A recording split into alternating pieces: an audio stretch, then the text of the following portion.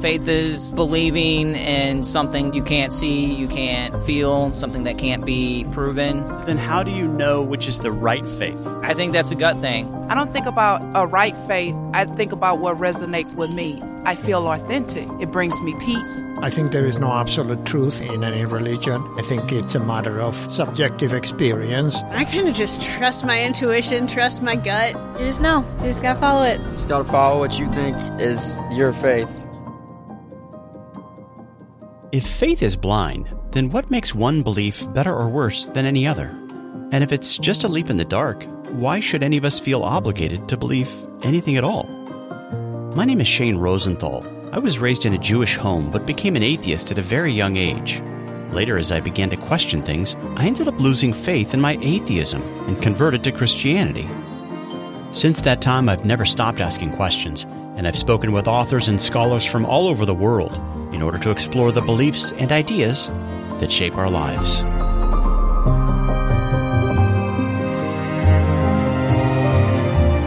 Over the years, one thing I've concluded is this: we're all believers.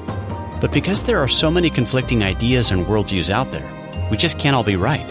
So how do we find the truth? On this podcast, we'll start by asking questions. I'm really just trying to figure out what I believe right now.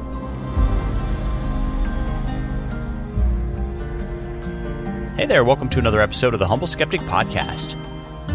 Joining me for this program is my good friend Greg Koukl. Greg is the founder and president of Stand to Reason, and he also serves as an adjunct professor at Talbot School of Theology. And Greg is the author of Tactics, The Story of Reality, and Faith is Not Wishing. And Greg and I first met all the way back in 1990, which is way before he went on to become famous. It's way before he went on to become a well-known apologist, speaker, and author. So, Greg, when did you end up founding Stand to Reason? When? Actually, May 1st will be our 30th anniversary. 30 years. So, like 93 then? 93. Yeah. So we are celebrating our 30th year this year, and it's really amazing, Shane.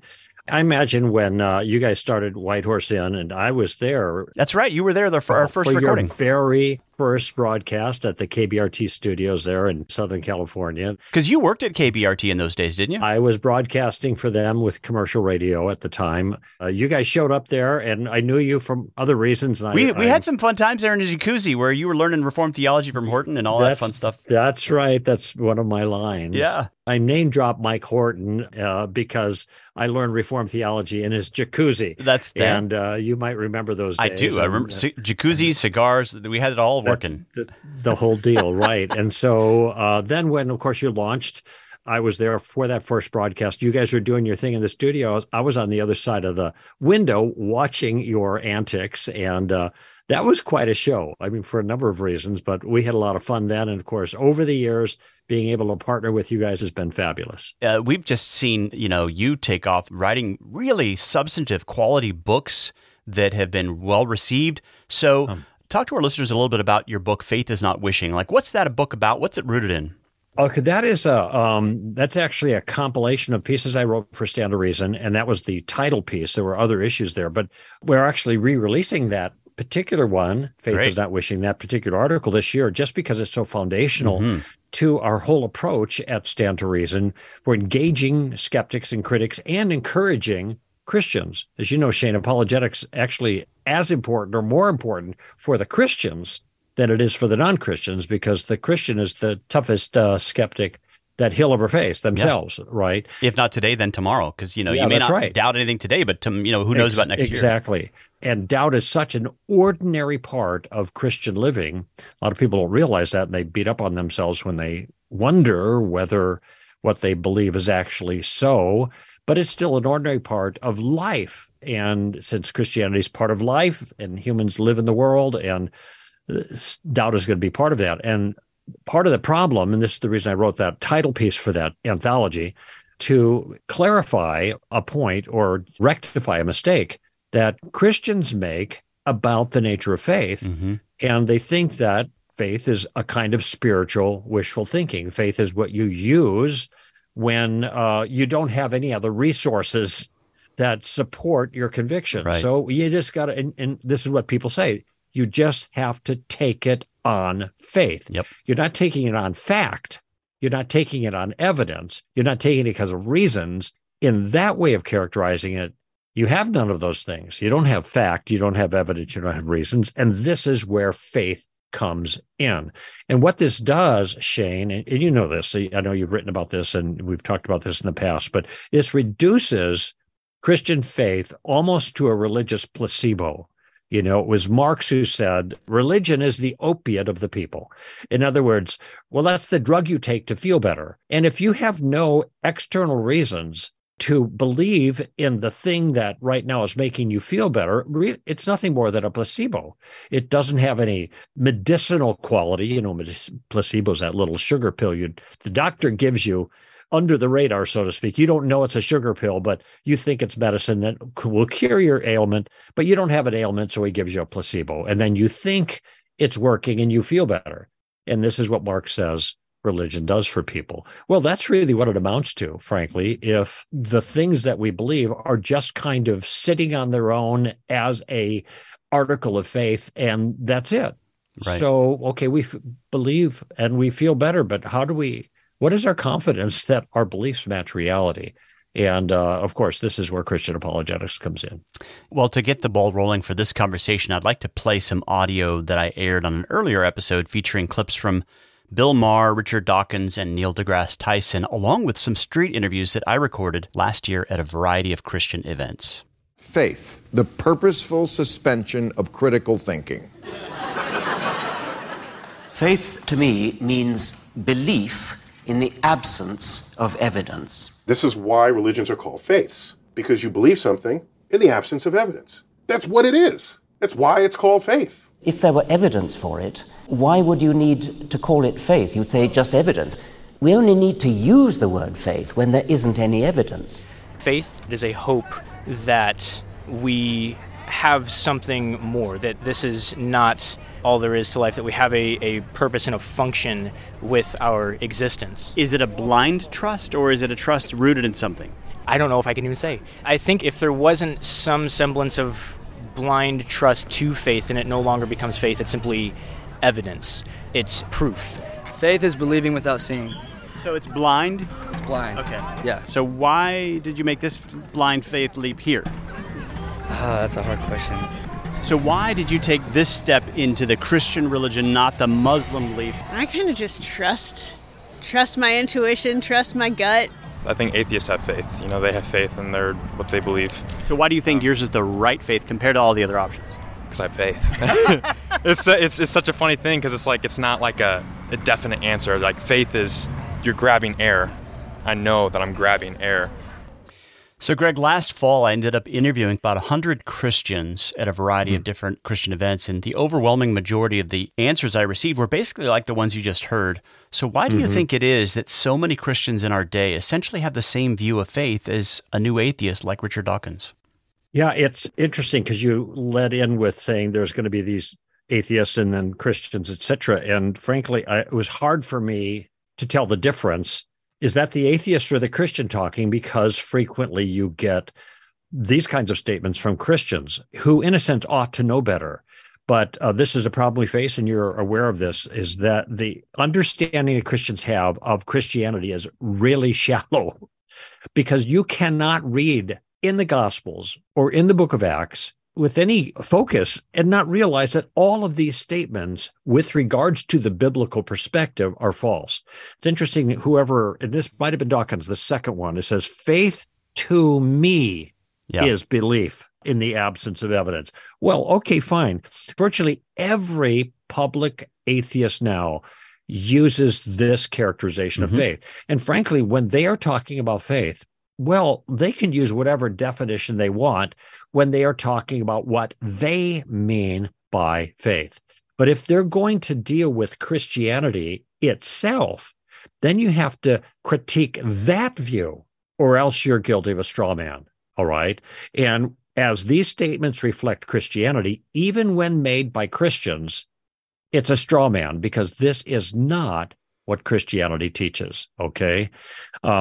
The New Testament, especially the historical material, because these are evidences of people giving testimony regarding Christianity, and why people should take their claims about Christ, etc., seriously. They're thick with reasons and evidences and rationales. In fact, the summary at the beginning of the book of Acts is that Jesus, who was raised from the dead, appeared to his disciples with many convincing proofs. Yep. And of course, that's just a summary statement. We have the details of that throughout the Gospels, where Jesus, look at John chapter 5. Jesus says, okay, I know you don't want to believe me because I'm my own witness. All right? Okay, so what about John the Baptist? He bears witness to me. There's another one. What about the scriptures? They bear witness to me. What about the works that I do? Believe because of those things. There are multiple witnesses. Notice that even Jesus of Nazareth, the incarnate Son of God, outwardly and self-confessedly invited people to put their confidence in him based on the evidences that were there before him. No blind leap of faith. And if somebody wants, and we can talk more about the verses, but if somebody wants a great summary of this particular point, the best one I can think of is at the end of the Gospel of John, where John says, here's why I wrote the most famous gospel in the world. Of course, it wasn't famous at that time, but we know this. The Bible is the best-selling book, and the Gospel of John is the best-selling portion of the Bible and the most well-known. And it's the highest characterization of the person and the work of Christ. So what does he say was his reason for writing? And this is at the end of chapter 20, which, by the way, comes right after the Doubting Thomas segment. Next verse, which means when Jesus says, blessed are those who believe who haven't seen, he can't be meaning blind faith, all right, because of what comes next. And here's what John says there. Many other signs and wonders Jesus performed that have not been included in this account. He says later that Jesus did so many things that would fill all the books of the world. These have been included so that you would believe. And what was the content of the belief? So that you would believe that Jesus is the Christ, that is the Messiah, the Savior of the world, and the Son of God. So you've got the person and work of Christ there kind of worked in. What's the consequence? And in believing, you would have everlasting life. So you get this magnificent statement that flies in the face of not only all of those atheists in their characterization of faith, at least with regards to Christianity, but in the face of all of those unfortunately ill-informed Christians who make the same kinds of statements. The scripture calls for faith, but it never acts like faith, which is an act of active trust, is something that is a blind thing or some kind of leap, or it is unrelated to the evidence. That is a grotesque, actually, mischaracterization of the biblical use of the term. Yeah, and even if we were to just focus on that Thomas scene, I mean, Thomas certainly didn't have blind faith. He had Jesus standing right in front of him, and he ended up believing on the basis of that. So if you say faith is blind, I've actually had people tell me that faith is a kind of extrasensory perception. It's something spiritual inside of you, deep in your heart. You just know, something you feel.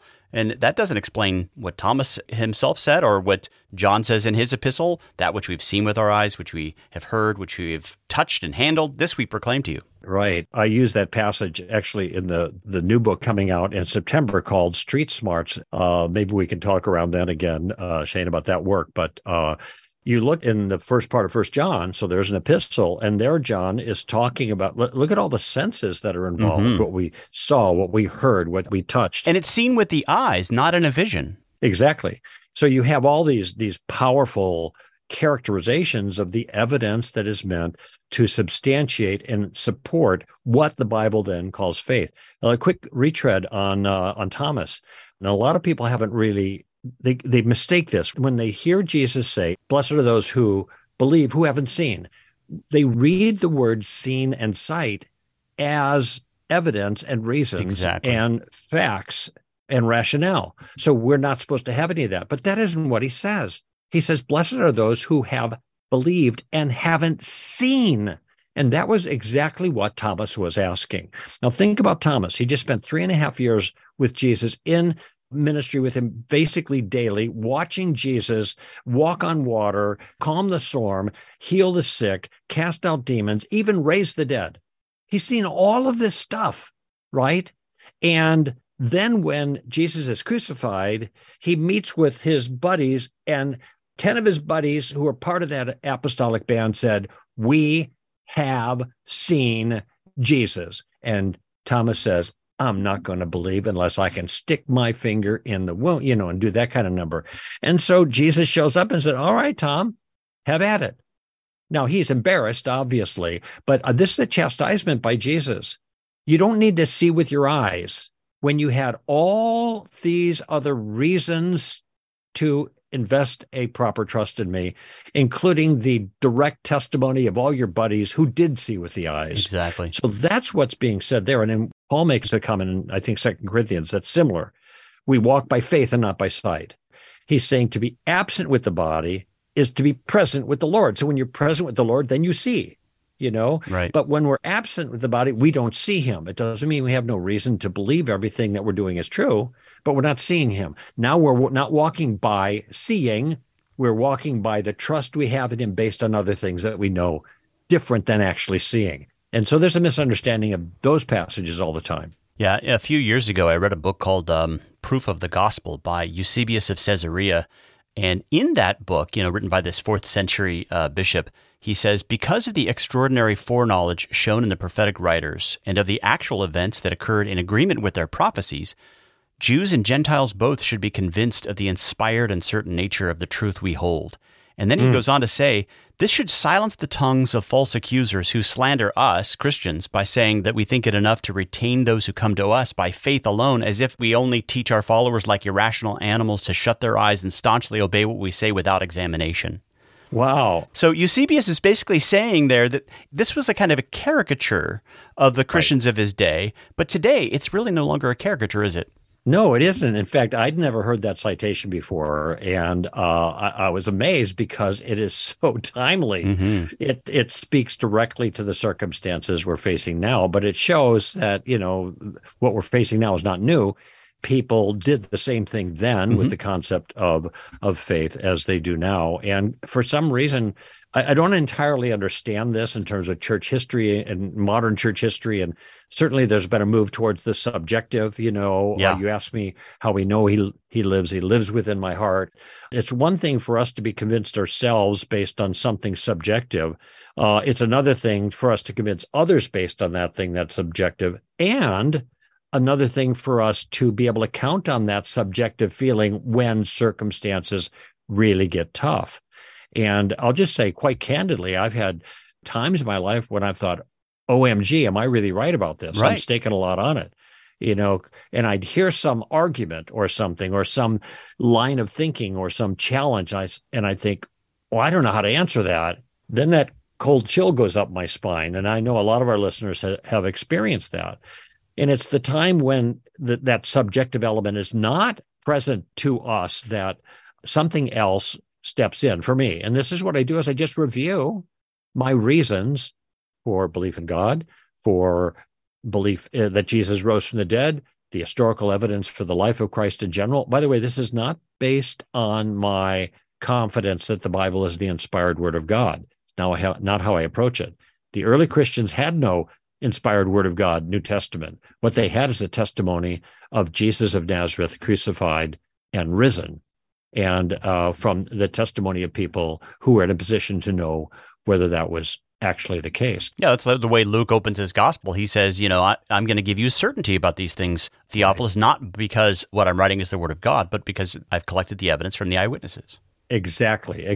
And so I review those kinds of things, and then I realize I'm in a good spot here. I get better reasons to believe or to have confidence that my beliefs are that they're true, than I have to think that they're not. And there's always alternatives here. What's the alternative is a question I often ask. If my views are not correct, then some other view of reality is. So what are the options? And certainly for example, atheism requires me to affirm so many things that are utterly counterintuitive that I simply cannot bring myself to believe in it. Yeah. That the world, everything came from nothing, that consciousness came from matter, that life came from non-life. These are all parts of natural history that are features of the real world that require explanations. And it turns out atheism makes not only no sense of those things, but it seems to be precluded by the reality of the origin of the universe, the design in the universe, the origin of life, the origin of consciousness, all of those kinds of things. So when I'm able to review the things I know, then I can get back to sleep in the middle of the night, which is why apologetics is so important for Christians, because it will help them deal with the toughest critic they will ever face, which is themselves. It sort of matches to me, what we find in Deuteronomy when, it comes to discerning whether or not a particular person who's claiming to be a prophet really is a prophet. The people of Israel were never told, well, what do you feel in your spirit? Kind of like the Book of Mormon's claim, like, will you have a burning in the bosom? What they were told is the true prophet, if he says the things that actually come to pass, then he is the one sent by God. In other words, you're evaluating, you're trying to discern whether or not there's a correspondence between the words of this man and the actual real world reality. Like you write in your book, the story of reality, it's got to correspond to reality for it to be true. Right. It's interesting about the warnings there in Deuteronomy. There's a couple of them there, and you just cited Deuteronomy 18. And what it says there, it actually gives false prophecy as a positive test for a false prophet. But it's not a positive test for a true prophet. And the reason is, if you go back a couple of chapters, like 13 or 14, there's 13, another passage that says, if you have a prophet that says he's going to do a sign or wonder, and the sign or wonder comes true, and he encourages you to follow other gods, you disregard them. Do not listen to him. So there is that just acknowledges that there is a spiritual realm out there where there can be works and acts of power that are inconsistent with God's truth as well. So there we have an interesting kind of combination, because we've been talking about how supernatural powers can be signs, supernatural acts, like we see in the New Testament. Yet at the same time, we know we can be sober-minded. Look, there's also phonies. So we have to make sure that the word that God has given us about what the world is actually like and what he wants of the world, that is affirmed by those who say, here's a sign and wonder. Yeah. And of course, we see kind of crazy things that are happening today. And some people think as long as it's a crazy thing that looks supernatural, they must be from God. Of course, now we know that isn't the case, and we've been warned in advance, 3,000 years in advance, actually more than that, 3,500 years in advance when you go back to Moses. Yeah, it's got to be consistent with that which God revealed to Moses. And in fact, there's a line there, and I think it's Deuteronomy, where it's in the middle of the amazing signs and wonders there, where people are hearing God's voice directly. And God says to Moses, when they hear my voice speaking to you, they will believe you forever. In other words, this is the ground of the canon. Moses will be trusted because this entire generation was here at Mount Sinai. They saw it with their eyes. They heard it with their ears. Again, this is the same kind of language you find in the New Testament, isn't it? And the powerful working that we see in the Exodus, the 10 signs there. Walking through water. Yeah. Why is that there? It's interesting. 10 plagues, and 10 times from chapter 3 to chapter 14 of Exodus, you see these words, so that they shall know that there's a God in Israel. So once again, the evidence from the text is clear that faith frequently follows the acts of power that are the evidence that the thing the person is having faith in is actually true.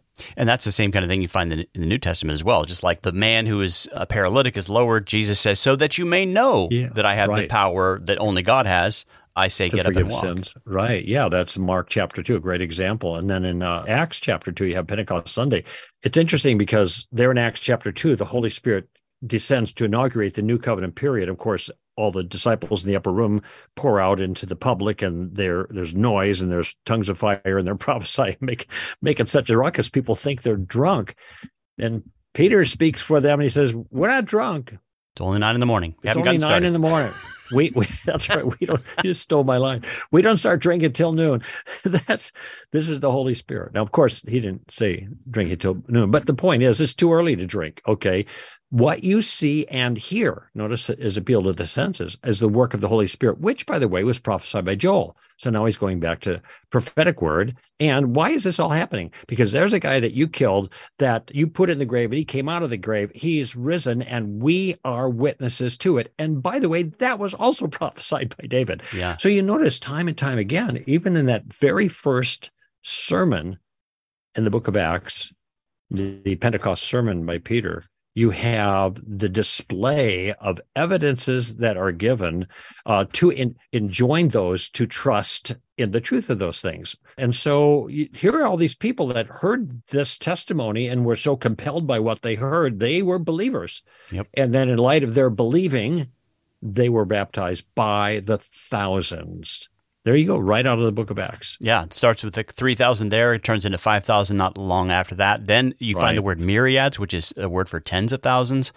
And all this matches what you find Tacitus saying in the 60s, that there were an innumerable multitude of those who were captured and persecuted for their faith. And that's in Rome only. And those are only the ones captured. So it seems to match. What the Christians are saying is matching with what secular sources are saying, and that's got to be explained.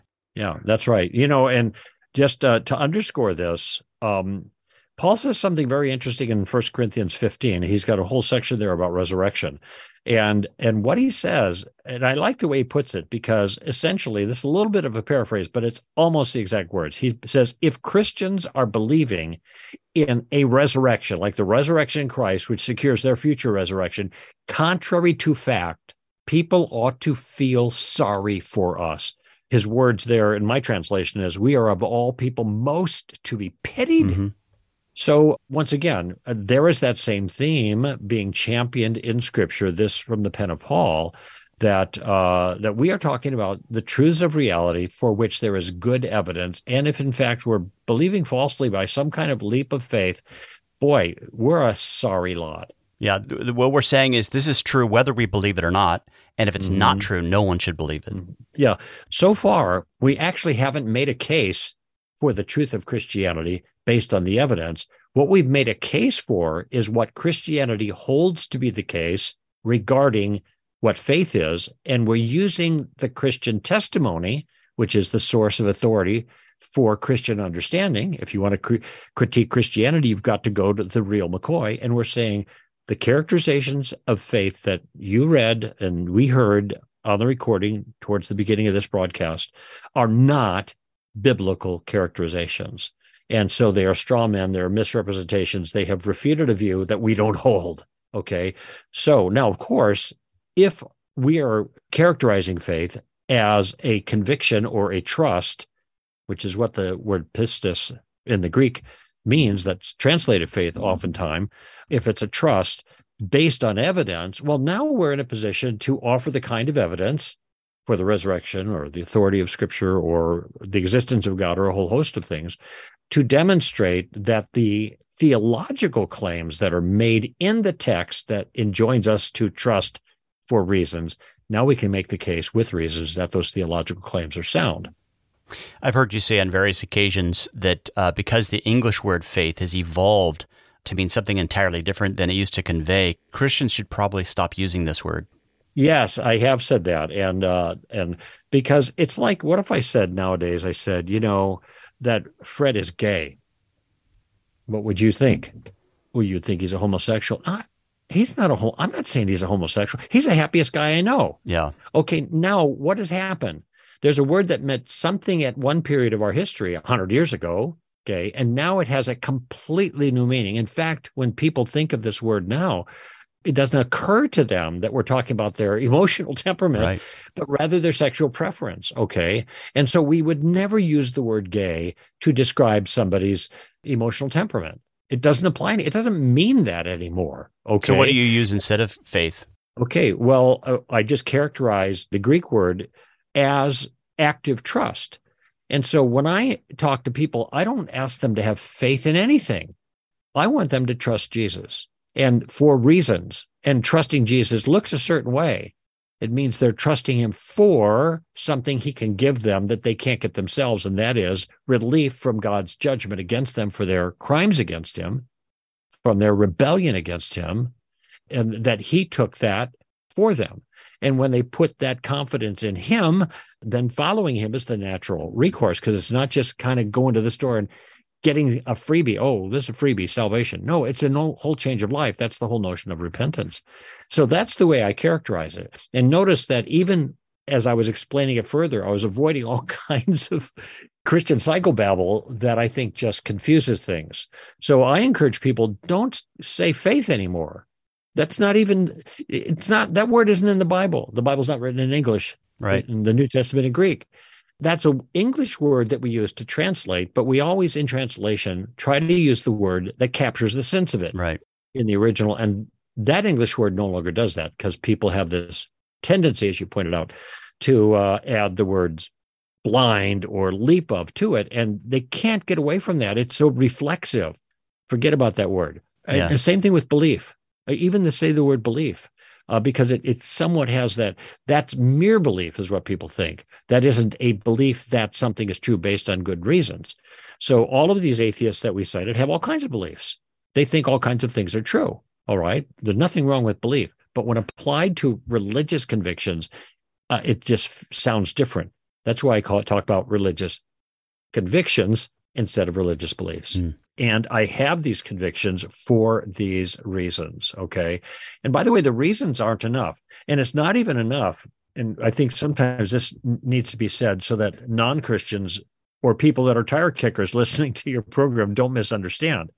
We are not simply saying there are reasons for certain facts. And so if you acknowledge that the reasons support the facts, now you affirm the facts, okay? Because that's not enough. We're not looking for an intellectual assent here. And I think the best illustration for me is I just flew in from Philly a couple of days ago. Before I got on the plane, I was fully convinced, for lots of reasons, experience and facts regarding aeronautics and pilots and everything, that this plane was capable of taking me back to LAX, all right? But I did not exercise the kind of faith the Bible is talking about, active trust, until I got on that plane. Yeah. So there was an investment of me personally. I was all in, so to speak. I'm there. Okay. Now I'm in the hands of the mechanics and the engineers and the pilot, especially, to do for me what I am trusting them to do. Yeah. The plane wouldn't get you there on its own unless you had faith, because the faith is what gets you in the seat. That's right. Yeah. And it also has to have a pilot that can do the job. And right. This is they both why have to work together. The facts about Jesus, which would be the analog to the pilot here, the facts about Jesus are so critical. Those things about Jesus have to be true in order for him to accomplish what we are trusting him to do for us. That's why faith doesn't save. Right. It's Jesus who does the saving, and faith in that, the means by which we enter into that relationship where Jesus can rescue us. Yeah, I like the way you put that, because it sort of shocks people, because it goes against sort of the slogans that you hear. Faith doesn't save. Faith links you to the object who saves. We're saved by trusting in the right object, the one who is the right deliverer and savior. That's right. Well, so one more question for you. How do you typically respond to Christians who put such an emphasis on God's irresistible grace that they begin to think that the use of evidence and reasoning with people is basically a waste of time? You know, faith is a gift after all, and you can't reason a person into the kingdom. Yeah, that's the Reformed crowd, which I'm part of, but to me, this is very simple to answer. I try to do, let me back up. Okay. So my convictions about God's grace is that it's sovereign. So I believe in sovereign grace in the Reformed sense. And if that's true, then all the writers in the New Testament believed the same thing. And so did Jesus. They all believed what I believe in that regard. All right. But what did they do in light of that belief? They preached, and they gave evidences, and they beckoned people to respond in some sense. Reasoning and persuading them in the synagogues. Exactly. There are no altar calls, no invitations to pray to receive Jesus as Savior and Lord, but there's his appeal. Jesus said, follow me, or come unto me, all who are weary and heavy laden. So there are these appeals that are given.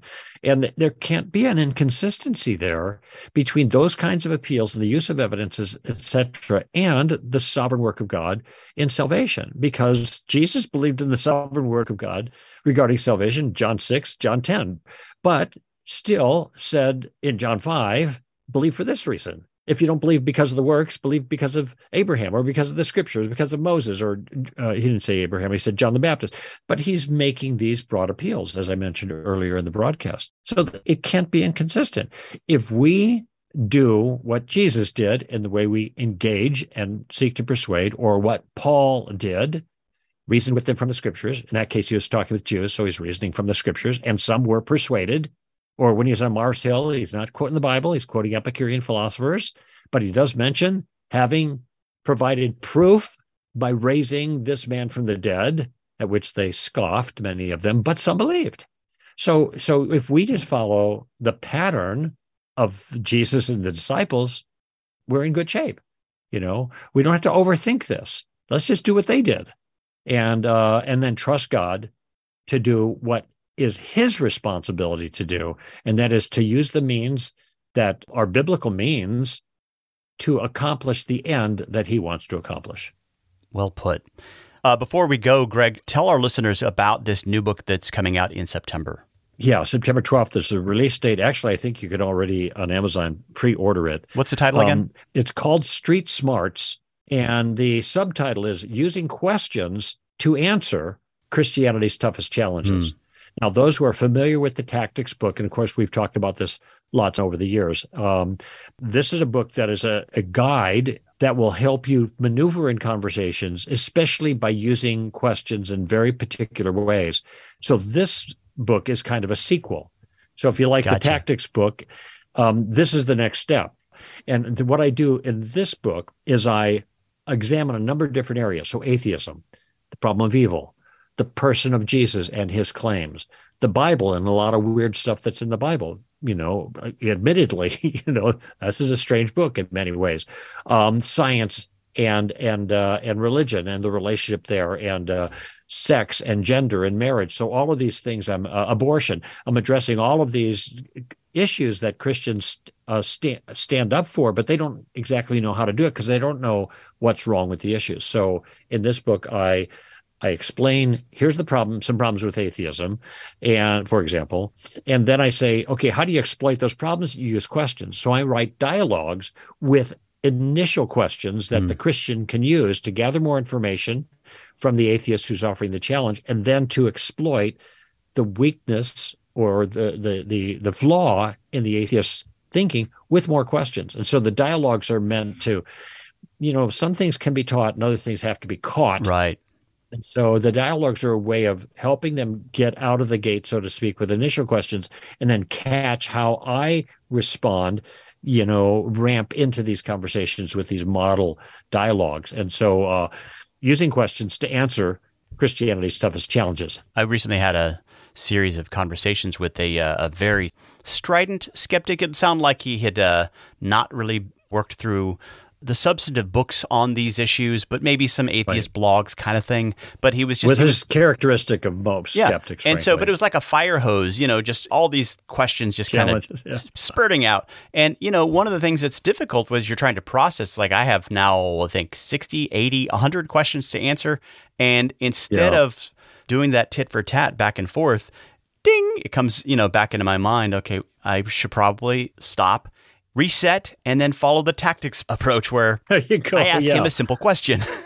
Right. So there's a tactic in the tactics book called Steamroller, and it teaches how to deal with a steamroller. It's a defensive tactic, but sometimes people just have to unload. Okay, you listen to them, and then when they take a breath and they feel a little bit better about all the stuff, then you say, well, I can't answer everything right now, but tell me, give me an example of one of the most pressing issues for you now that maybe we can talk about. So now you're just asking for one thing. Now, when they bring that out, my suspicion is that one thing that's really pressing on them is not going to be a sound criticism. And I probably have some ideas about how to show that to be the case using questions, even with that particular challenge, which is what this Street Smarts book is all about. Right. And so then I'm going to start asking these questions. And I'll tell you, Shane, and people who have used the tactics material and follow the game plan have seen this themselves. People come into a conversation, a skeptic, a challenger, with their sails filled, right? With objections, with challenge, with energy, with attitude, with their ego, all of that.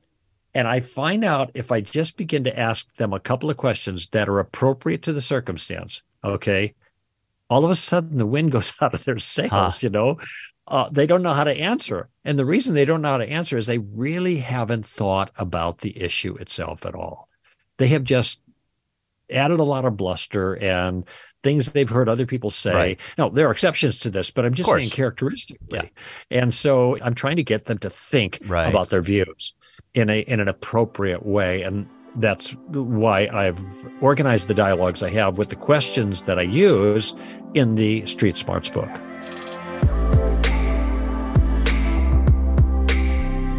Folks, be sure to join me again next time as I tackle the subject of doubt in the Christian life with the help once again of Greg Koukl, as well as Elisa Childers. For more information about this podcast, be sure to head to humbleskeptic.com.